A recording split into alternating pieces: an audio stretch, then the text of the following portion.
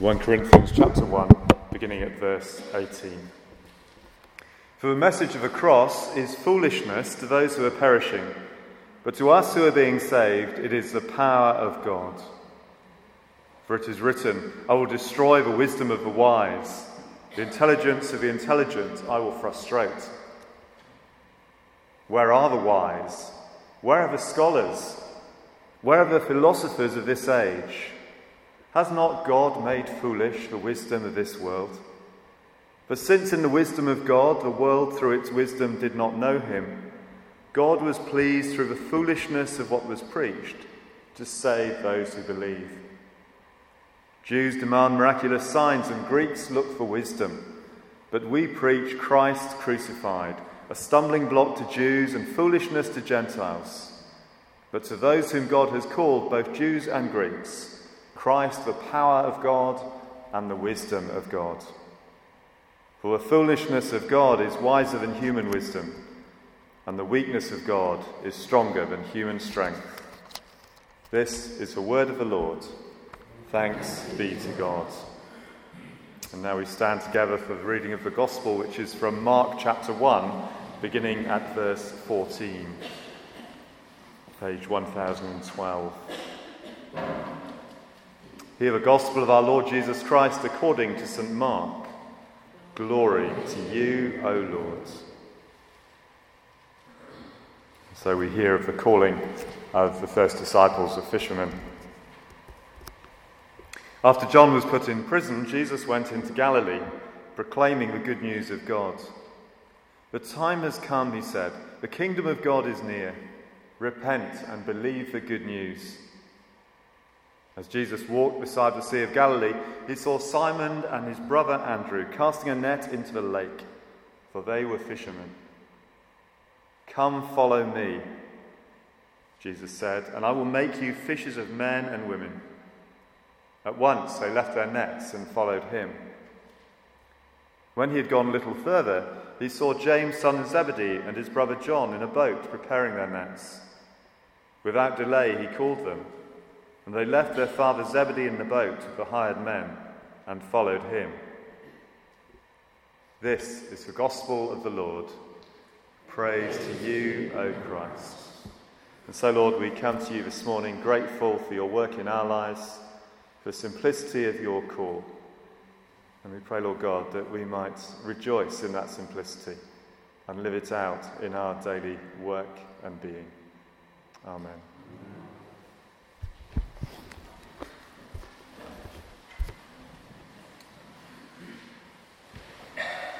How many here have done the Alpha course? Hands up. Quite a number. I love Alpha, and we're in the middle of an Alpha course at the moment. I've been leading Alpha courses for nearly 20 years and never tire of doing so.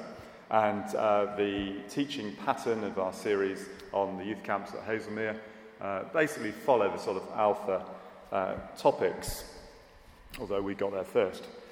Why do I love Alpha? I love Alpha because it's simple. Maybe that says something about me.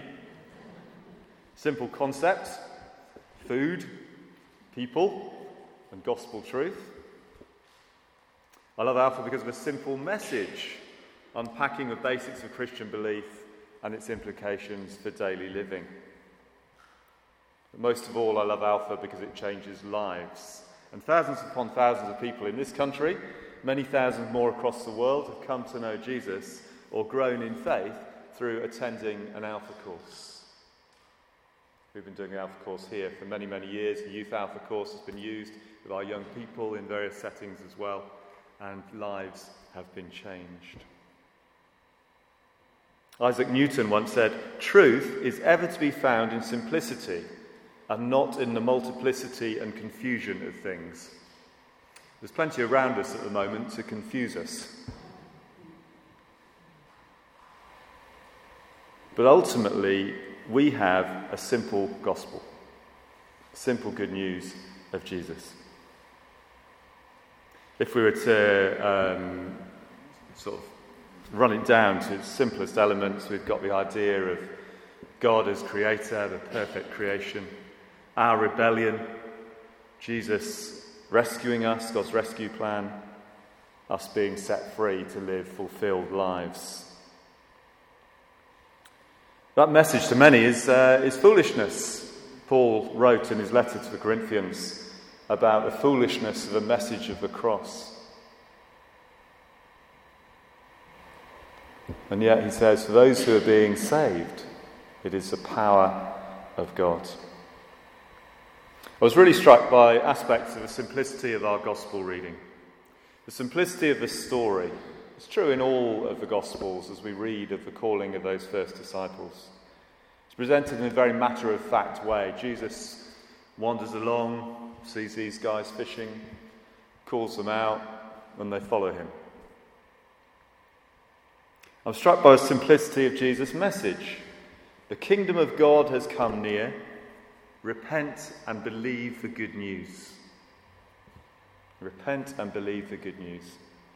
We can spend endless hours debating the Trinity or ethical issues, science and religion, and of course we need to grapple with these things.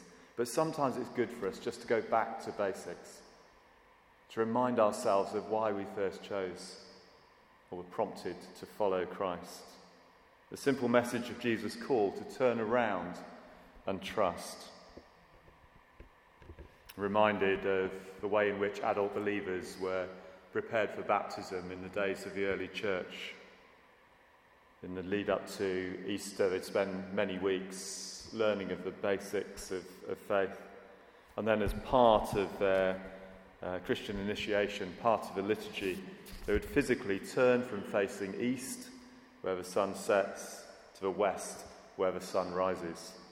A simple act of turning from darkness to light. In confession, we do that, don't we? We're turning from what we know to be wrong to what we know to be right, the purveyor of light and truth and goodness.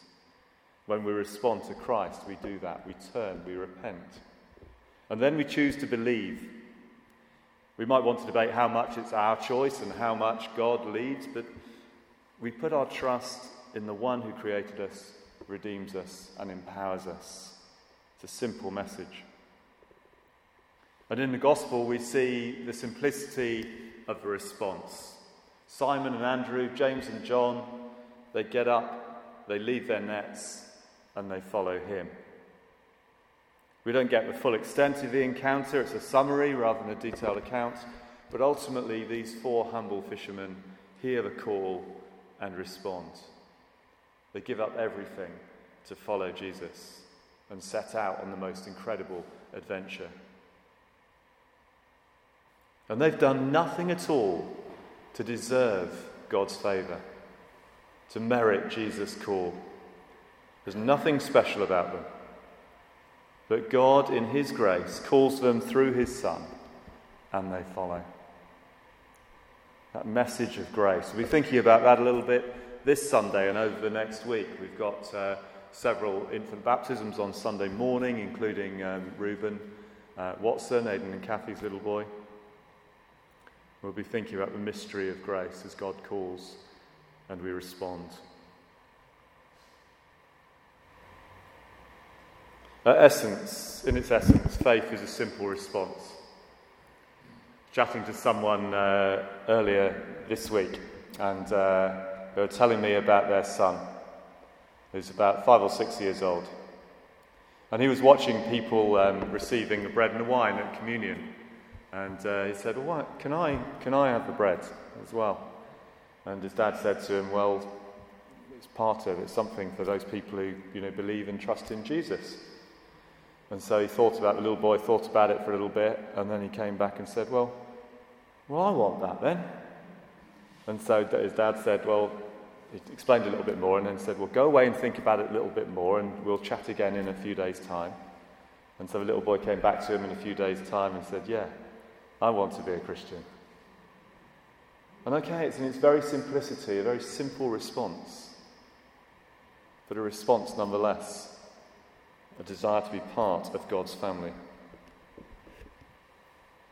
As I've said, those of us who've been Christians for years, with the complexity of life, maybe some deep questions of ethics or faith, it's good just to go back to the basics, to be reminded of Jesus' simple call. What was it that first drew us to Christ? And where are we called to exercise that simple trust today? John Greenleaf Whittier was an American Quaker, and he wrote a long poem which was ultimately challenging drug use and ecstatic experiences. But several of the stanzas of that poem were lifted and set up as a hymn, which is pretty ironic because Whittier, being a Quaker, wasn't a big fan of hymn singing. He preferred silence and simplicity, but he agreed that these stanzas could be used, set to music, as a hymn. And that hymn is a real classic. We sung it on Sunday at the church centre at Quakers Road, played it just before the service, and in a few moments we're going to hear it again. It draws on the image in one of the verses, one of the stanzas, of the fisherman who heard the voice of Jesus and responded in simple trust to rise up and follow him. And we're called to that similar response day by day. Dear Lord and Father of mankind, forgive our foolish ways. So let's just be still for a few moments. Let's reflect on what it's meant for us to take simple steps of following Jesus. And if that's something in the complexity of life we haven't yet done, let's come to him and hear his call to repent and believe the good news. So a few moments of silence, and then we'll listen again to King's College, Cambridge Choir singing Dear Lord and Father.